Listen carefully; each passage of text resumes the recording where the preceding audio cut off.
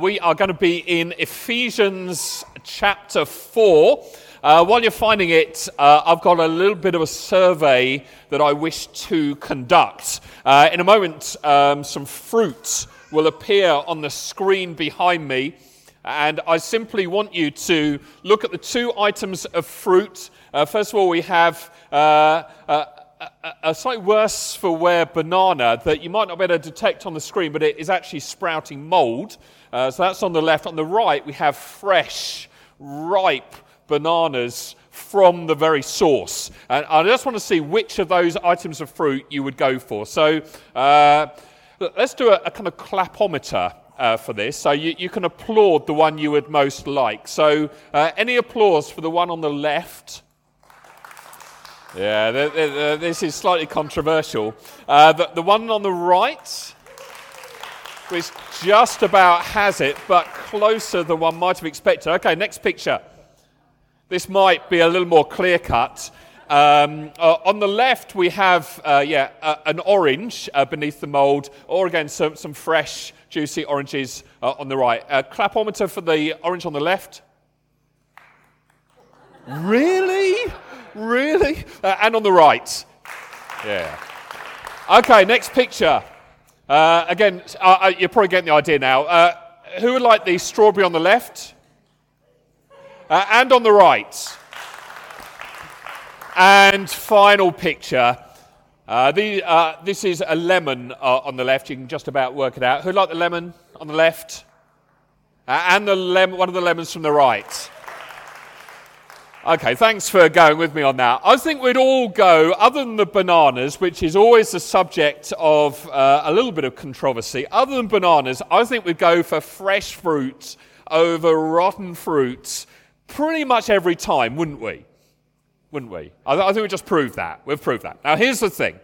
I think it's fair to say that our society is pretty rotten right now, and is producing a whole lot of fruit in keeping with its rottenness: insecurity, fear, anxiety, and pain. Would you agree?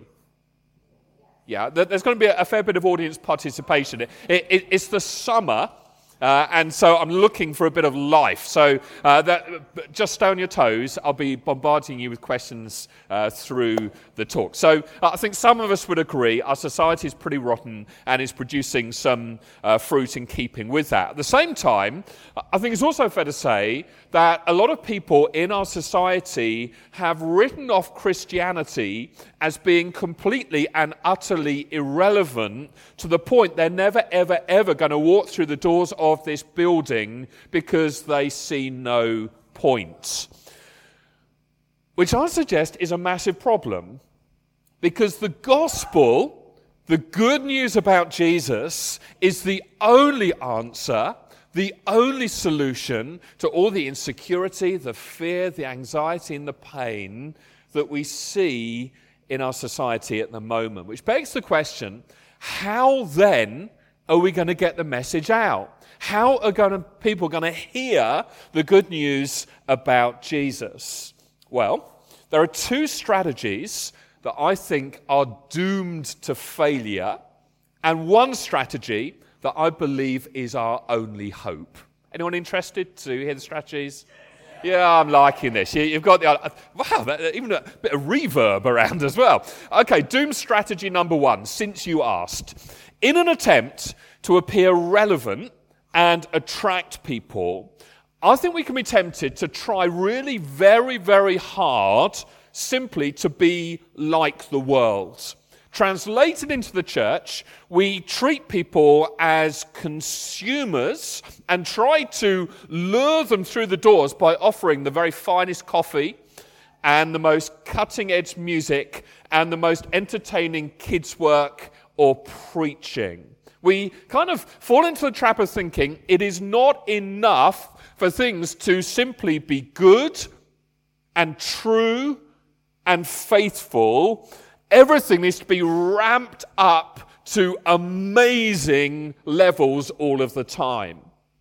The problem is, there is always going to be somewhere else that can do finer coffee, and more cutting-edge music, no offense to the superb musicians we had today, always somewhere else that can do slightly more entertaining kids' work, certainly better inspirational talks than we can.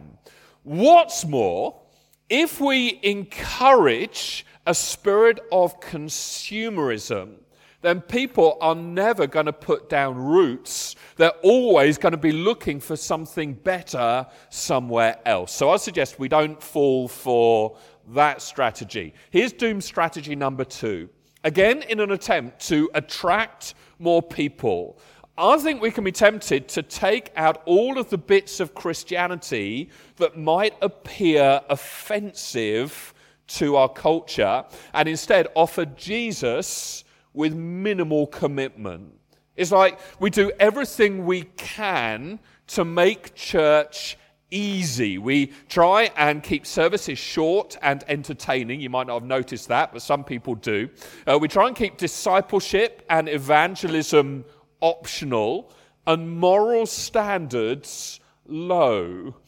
As a result, we end up producing nominal Christians whose unchanged lives have perhaps deterred others from ever being interested.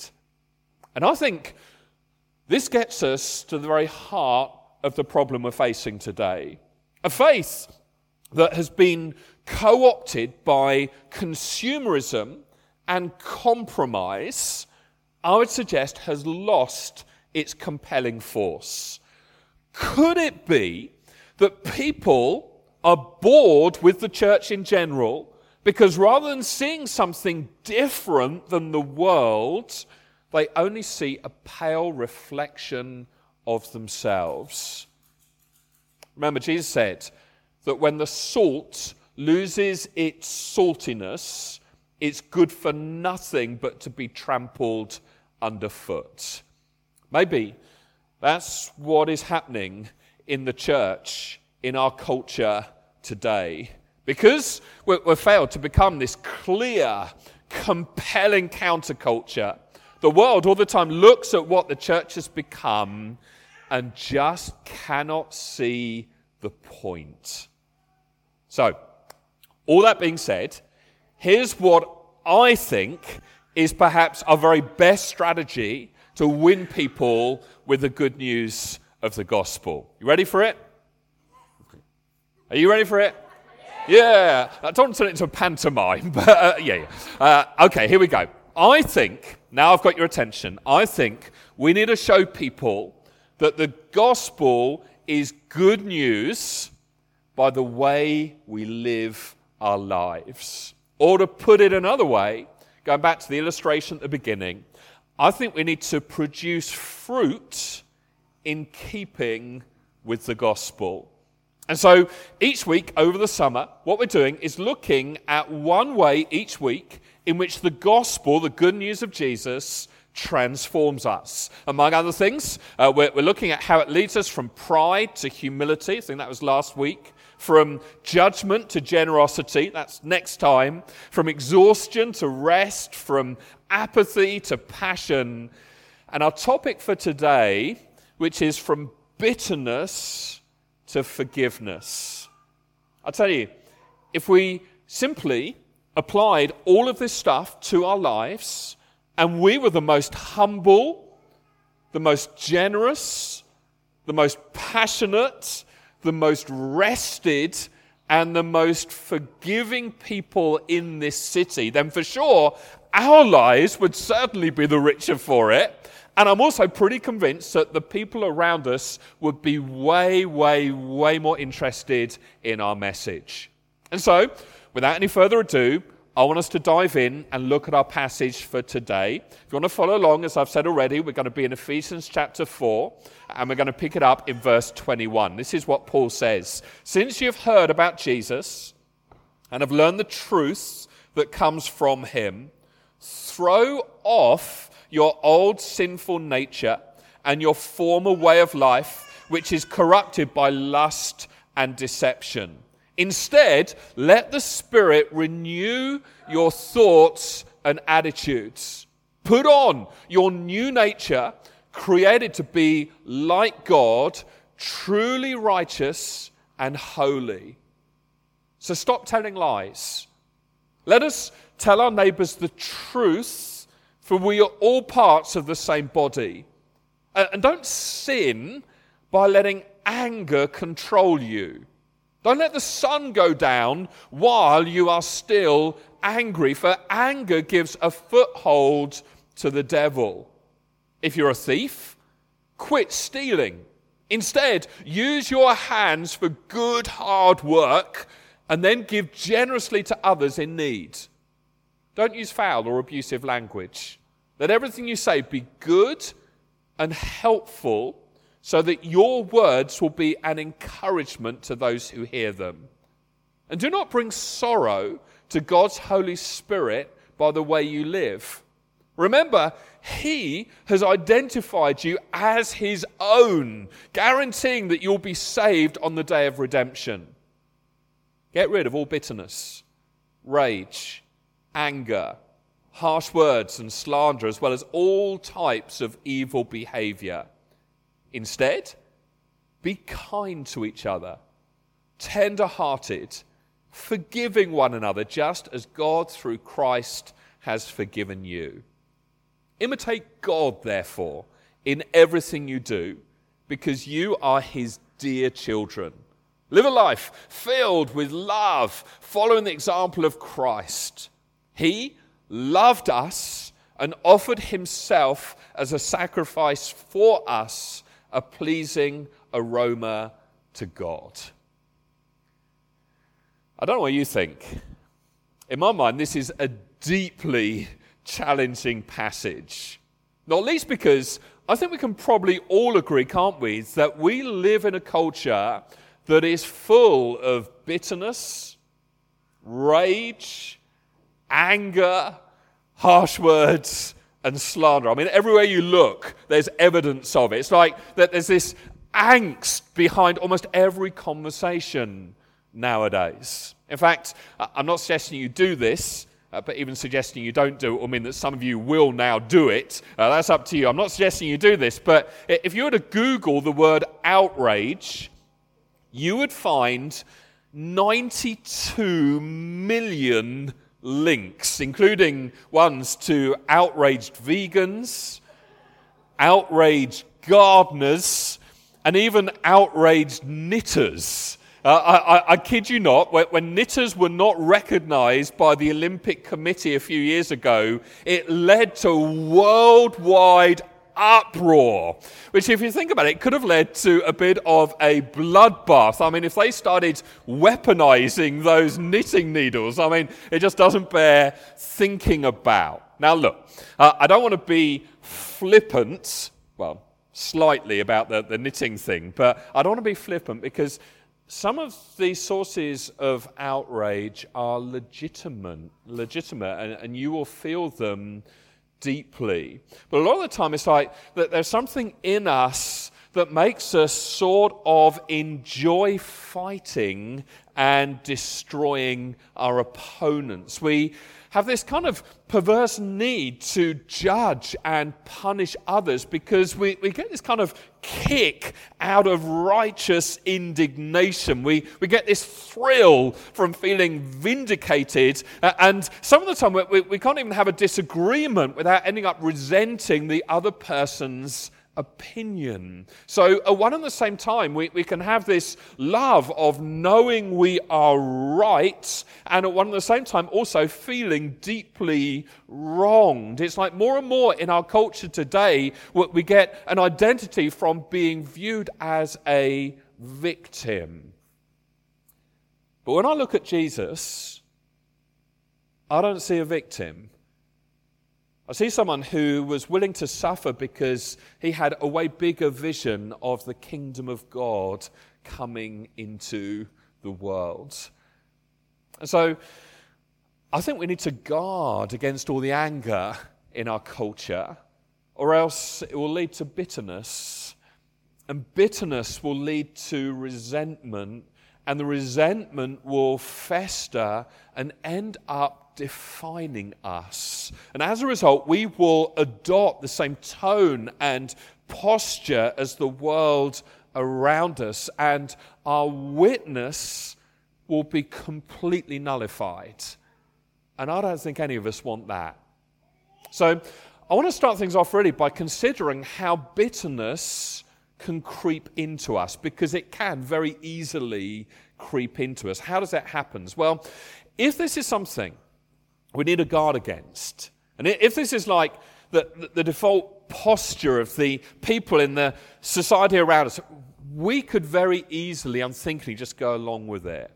So what are some of the ways it gets in? Well, returning to our passage, verse 26 says this: "And do not sin by letting anger control you. Don't let the sun go down while you are still angry, for anger gives a foothold to the devil." Now, just to say, for starters, Paul's a realist. He acknowledges we are going to get angry at times. And I think also, I should point out, not all anger is sinful. There is such a thing as righteous anger. We see how the prophets in the Old Testament were angry against the injustice they saw all around them. We see this in God himself. We see his anger against the unfaithfulness of his covenant people. Jesus himself was incredibly angry, wasn't he, with the religious hypocrisy and oppression he saw. And I think it's possible for things to happen in our own lives that in an appropriate way causes us to be angry. But that being said, that anger has got to be part of a process of confrontation and restoration that is healthy. As one writer puts it, community isn't the absence of conflict, it is the presence of a reconciling spirit. And so there will always be relational mess around us. I'm not promising an easy life. There'll always be conflict and tension and falling out, relational mess around us, but that doesn't need to be catastrophic. That there is a way of working through that to a place of health and stronger relationship. However, sadly, that's not always the case. Very often we can be tempted to take in a spirit of offense, can't we? And when people do that, inevitably it leads to relationship breakdown and pain. Proverbs 18, verse 19, says that a brother who has been insulted is harder to win back than a walled city, and an argument separates people like the barred gates of a palace. And when this happens, not just out there, but in here among us, it can really hurt. Psalm 55 gives us an insight into this. It says, "It's not an enemy who taunts me.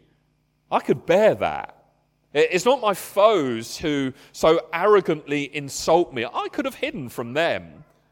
Instead, it is you, my equal, my companion and close friend. What good fellowship we once enjoyed as we walked together to the house of God." It's painful. And so there's an anger that we can process as a normal part of community life. We can work through this stuff, but there's also something that can set in that's this spirit of offense that has the potential to wreck relationship. And God's word to us is that we are forbidden from allowing this to settle in our heart, because it is absolutely toxic. There's this fascinating section in Matthew 24 where Jesus says that one of the signs of the end times will be that many will turn away from me and betray and hate each other. And many false prophets will appear and will deceive many people. Sin will be rampant everywhere, and the love of many will grow cold, but the one who endures to the end will be saved. So there's this kind of linkage going on here. It's like offense leads to betrayal. Betrayal leads to hate. And hate in some way leads to our love growing cold. And Jesus says this is a sign of the end times apocalypse. It's that serious. It's that catastrophic. It's like something happens in our spirit when anger isn't processed in a righteous or godly way that seeps in and unleashes untold disaster in the Christian community. One of the best metaphors for this that I've come across is the existence of spite houses. How many of you have heard of this phenomenon, the phenomenon of spite houses? Any of you? Well, let me educate you. Let me show you a few examples. First example on the screen. This building is in Beirut. It's called Al-Basar, translated The Grudge. And there's the clue. This building, the front here, was reportedly ordered by a man intent on ruining the sea view of the building behind, and with it, the value of that property. The owners of these two buildings, they were brothers that badly fell out. This building at the front, it is just 60 centimetres wide at its narrowest point, and it remains the thinnest habitable building in Beirut today. Here's the second example. The story goes that the city of Alameda in San Francisco requisitioned 2/3 of a plot of land, the 2/3 at the front here, the road and then that building there, 2/3 of a plot of land belonging to a guy called Charles Froling, with the help of the neighbour, the owner of the larger house in the background there. Froling took revenge on the owner of that other property by constructing this 3-metre wide property, 16 metres long, in a thin slice of land he had left between the road and the other property. And then here in the UK, final example, because planning laws are a little tighter here, you don't get so many of these kind of buildings, but property developer with a name to die for, Zipporah Lyle Mainwaring, she made headlines a few years back when she gave this kind of garish red and white striped paint job to a Kensington townhouse after the neighbours on both sides objected to her plans to demolish part of her property and rebuild it again. Now, here's my point. If we have a bitter spirit and spite gets in there, our spirits can become like a spite house, and we are forced to live in something that we construct in our relationships that is designed all the time to offend and remind people of what they have done wrong. You can literally build inside of you and inhabit a posture of spite. And really, all the time, what it's doing is undermining and disrupting biblical community. Recently, came across the true story. It's been dramatized, made into a film. The story of a guy called Kevin Tunnell. After a night of drinking at a New Year's Eve party, much against the advice and the counsel of his friends who pleaded with him not to do this, he nonetheless drove his car home, and driving his car home, he collided head-on into the vehicle of an 18-year-old girl, killing her at the scene of the accident. He was imprisoned, but the family of the daughter weren't content with that. They sued him for $1.5 million, but ended up settling for $936 instead, which sounds like a good deal for the guilty party. But here are the terms of the settlement. Every Friday, which is the day of the accident, For 18 years, the length of her life, he was required to send a $1 check to her family, written out in her name, to remind him of what he'd taken from them. He struggled to remember every week. And as a result, there was another court case demanding that he stuck to the terms of that deal. And he brought to the court case this huge kind of trunk with all of the checks for the remainder of the time, written out, dated appropriately, $1 checks, written out as required, and offered to give them all in one go. And the girl's family said, no, we want you every week for 18 years to keep sending these checks. Problem was, those weekly payments didn't bring their daughter back. You know, I think often we can do this to other people. We say, you're going to pay for what you've done wrong. And every time you see me, you're going to have to make some kind of payment to me. And this is going to last as long as I say. Every time we see each other, I want you to be reminded of how much and how deeply you have wronged me. But you don't need me to tell you, this doesn't build the kind of community that Jesus wants. Worse than that, as Paul puts it in verse 26 here, it gives the devil a foothold in our lives. It's like the devil is constantly surveying our lives, trying to figure out where he can launch an invasion. He knows we're forgiven of our sins. He knows that accusation cannot be made against us. If we're in Christ, we are forgiven. No accusation can stand. But if we refuse to participate in God's program of forgiveness, then we become vulnerable to the devil getting in and destroying us from the inside. Listen, on the cross, Jesus stood between the sins of the world and the holiness of God. And in a deeply, deeply, deeply profound way, he demonstrated that victory is found in forgiveness. Jesus proved once and for all that forgiveness is more powerful than bitterness. I mean, think about it. Without forgiveness, there'd be no other way for God to relate with us. He's holy. He's just. We've sinned against him. We deserve judgment. We deserve his wrath. So what does he do? The Father sends his Son to suffer and die in our place, and then gives us his righteousness, his right standing as a free gift. If you like, he writes all the checks for us, gives them so there's no debt to pay.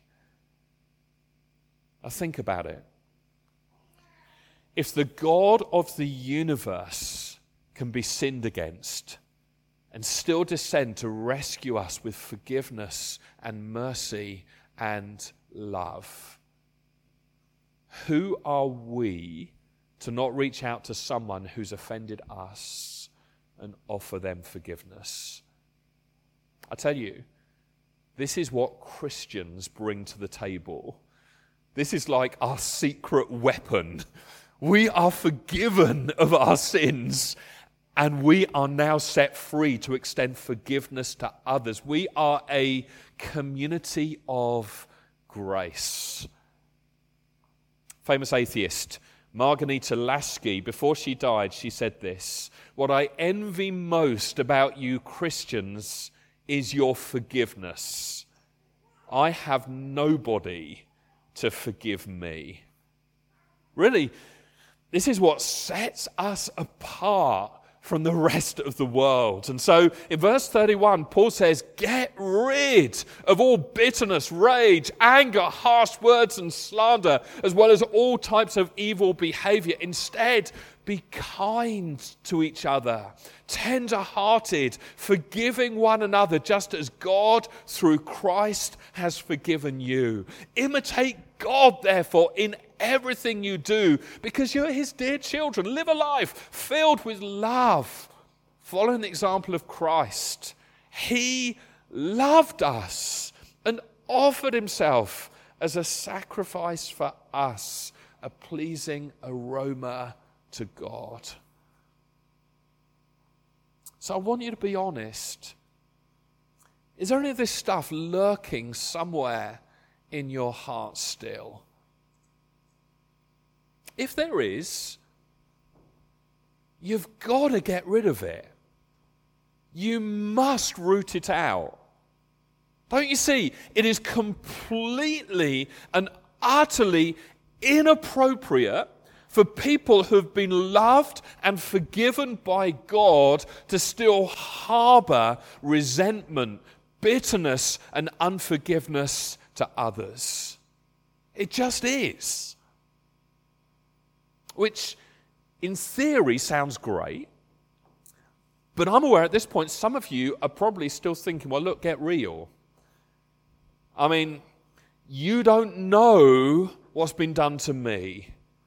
You don't know the wounds that I carry. You don't know the abuse that I've been forced to suffer.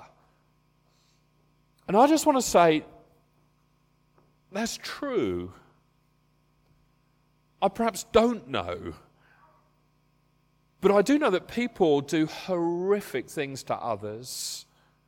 I know it's absolutely heartbreaking. But I also know through it all, our posture underneath it all still needs to be a willingness to forgive. Now, just to add, forgiveness and reconciliation are not the same thing. That there can be wholehearted forgiveness and there still may not be reconciliation. You may still have to put boundaries in place for your own protection. There may need to be legal consequences as a result of what has happened. But underneath it all, the principle remains that we need to announce the verdict over people's lives that we forgive them. We forgive them. That's what we're called to do as followers of Jesus. That's what it means, or at least part of what it means to be transformed. Forgiveness has got to be more powerful than bitterness. Which begs the question, how on earth then do you forgive someone? How do we actually do this stuff? Well, there's a similar passage to this one in Ephesians. It is found in Colossians chapter 3. In that passage, Paul lays out a vision for the church as a brand new humanity, a people who have been transformed by grace. And in that passage, he says this. He says, since God chose you to be the holy people he loves, you must clothe yourselves with tender-hearted mercy, kindness, humility, gentleness, and patience. Make allowance for each other's faults and forgive anyone who offends you. Remember, the Lord forgave you, so you must forgive others. Above all, clothe yourselves with love, which binds us all together in perfect harmony. Now here's the thing. Learning to dress yourself isn't easy. You haven't had children if you think it is. You kind of go through year after year dreaming of the day when they're finally able to get dressed by themselves without everything being on back to front or inside out or just patently inappropriate. Like a friend of mine who whose son opted to wear a full wetsuit to school on non-uniform day on the hottest day of the year last year. I was with my friend when his wife found out what had happened. He said, "Why did you allow him to go to school in that? How did he go to the toilet?" The answer was he didn't go to the toilet all day and didn't drink all day, so he wouldn't need to go to the toilet, and was dehydrated and ill for several days afterwards. But that's another story altogether. But we kind of assume everyone knows how to get dressed, but some people, they go their whole lives, not looking anywhere in particular, but in the church, we need to learn to get dressed. We need to learn to clothe ourselves. We need to learn to put on what God has given us, to clothe ourselves with kindness, to put on humility, to dress ourselves with gentleness, patience, and forgiveness. So how do we do this? Well, here are a few thoughts. Number one, start off by being really honest and recognize the ways that you have actually been wronged. Recognize the ways you have been wronged. Now, don't be petty. If someone pushed in front of you in the queue for coffee earlier, that probably doesn't kind of rank as kind of life-altering events. But recognize where you've been properly wronged. Be specific. Be honest. Make a list if that helps. Recognize the ways you've been wronged. Then secondly, remember what Jesus has done for you. Remember what Jesus has done for you. Learn to position yourself first, primarily, not as the victim, but as the offender before God who's been shown mercy by him. Might be healthy to just reflect back on a couple of your classic sins against others. Recognize that you are actually capable of some of this stuff as well. So this isn't just a case of me, the perfect person, against those awful people who have dared to wrong me. No, we are culpable as well. And then allow yourself to experience the grace of God covering everything you've ever done wrong, and learn to walk in that freedom. Remember what Jesus has done for you. And then thirdly, that then gives you the ability to release others from what they've done. You know, this isn't easy. Forgiveness is costly. Someone always has to pay the price. And what Christians say is, I will bear that price to offer you forgiveness. Which is incredibly tough a lot of the time, isn't it? But what we're drawing on isn't sheer willpower. We're drawing on the infinite reservoir of the grace of God which he has shown to us. And so we're not primarily dipping into our personality. It's not about the kind of temperament we have. We're dipping into the fruit of the cross. Our standing before God, a whole tsunami of mercy cascading down on us. We're bringing that to bear on our relationships with others. Release them from what they've done. And then fourthly, resolve to maintain that verdict over that person's life. See, what the enemy loves to do is just rehearse people's previous sins against them. But love, true love, genuine love, keeps no record of wrongs. You've got to resolve, in the words of Ephesians 4 verse 3, make every effort. It's going to require effort. Make every effort to keep yourselves united in the Spirit, binding yourselves together with peace. In other words, don't hold it over people. Don't keep demanding payment from them. Corrie ten Boom says forgiveness ultimately is an act of the will. And the will can function regardless of the temperature of the heart. In other words, you might not feel like forgiving, but as an act of your will, you still can. Sometimes you'll have to fight to maintain the verdict of peace. But if you do, ultimately, this will lead to a season of rejoicing. Rejoicing over the healing power of God's love, freedom and release from those spite houses, and celebration that the kingdom of God is being released among the people of God here on earth. That's something to aim for. The words of Dietrich Bonhoeffer: live together then in the forgiveness of your sins, for without it, no human fellowship can survive. Don't insist on your rights. Don't blame each other. Don't judge or condemn each other. Don't find fault with each other, but accept each other as you are and forgive each other every day from the bottom of your hearts. My appeal would be, can we live like this? Could we be that kind of community here? Could we work towards that being true of us? I want to close with this. So I think it's important.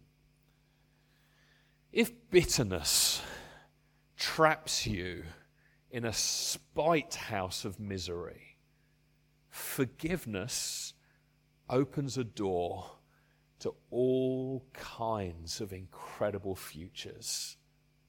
The problem is, you just never know what lies behind the door of forgiveness before you open it and walk through it. What we can be sure of is it's forgiveness that gives us the ability to influence the world around us. It's forgiveness that causes us to stand out from the culture around us. I mean, if you've ever met a wounded person, you quickly learn, don't you, that there are areas in their life it's not safe to go anywhere near, because it's like this nuclear reaction ready to explode. You just know, do not talk about that thing with that person. Now here's the thing. There are so many wounded people in our culture, aren't there? They're all around us. And the tragedy is they have nowhere to process their wounds. You know, there's a huge difference between wounds and scars. Wounds still hurt. Wounds still seep. But scars tell stories. Scars say, here's what happened, but I'm healed of it. It's like when we let go of the bitterness, the resentment, the hurt, and forgive, then the flesh around the wound slowly fills in and heals over, leaving a scar of grace. I tell you, this is one of the many things that's always blown my mind about Jesus. He rose from the dead, and what does he have on his hands?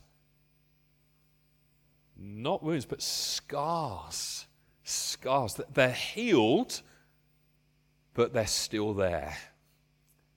And what's the story that the scars of Jesus declare? Here it is. The world crucified me. I'm the sinless Son of God. They still crucified me. It was unjust. It was unfair. But I went through it, and now I'm back. And I'm back to forgive you and to say that I love you.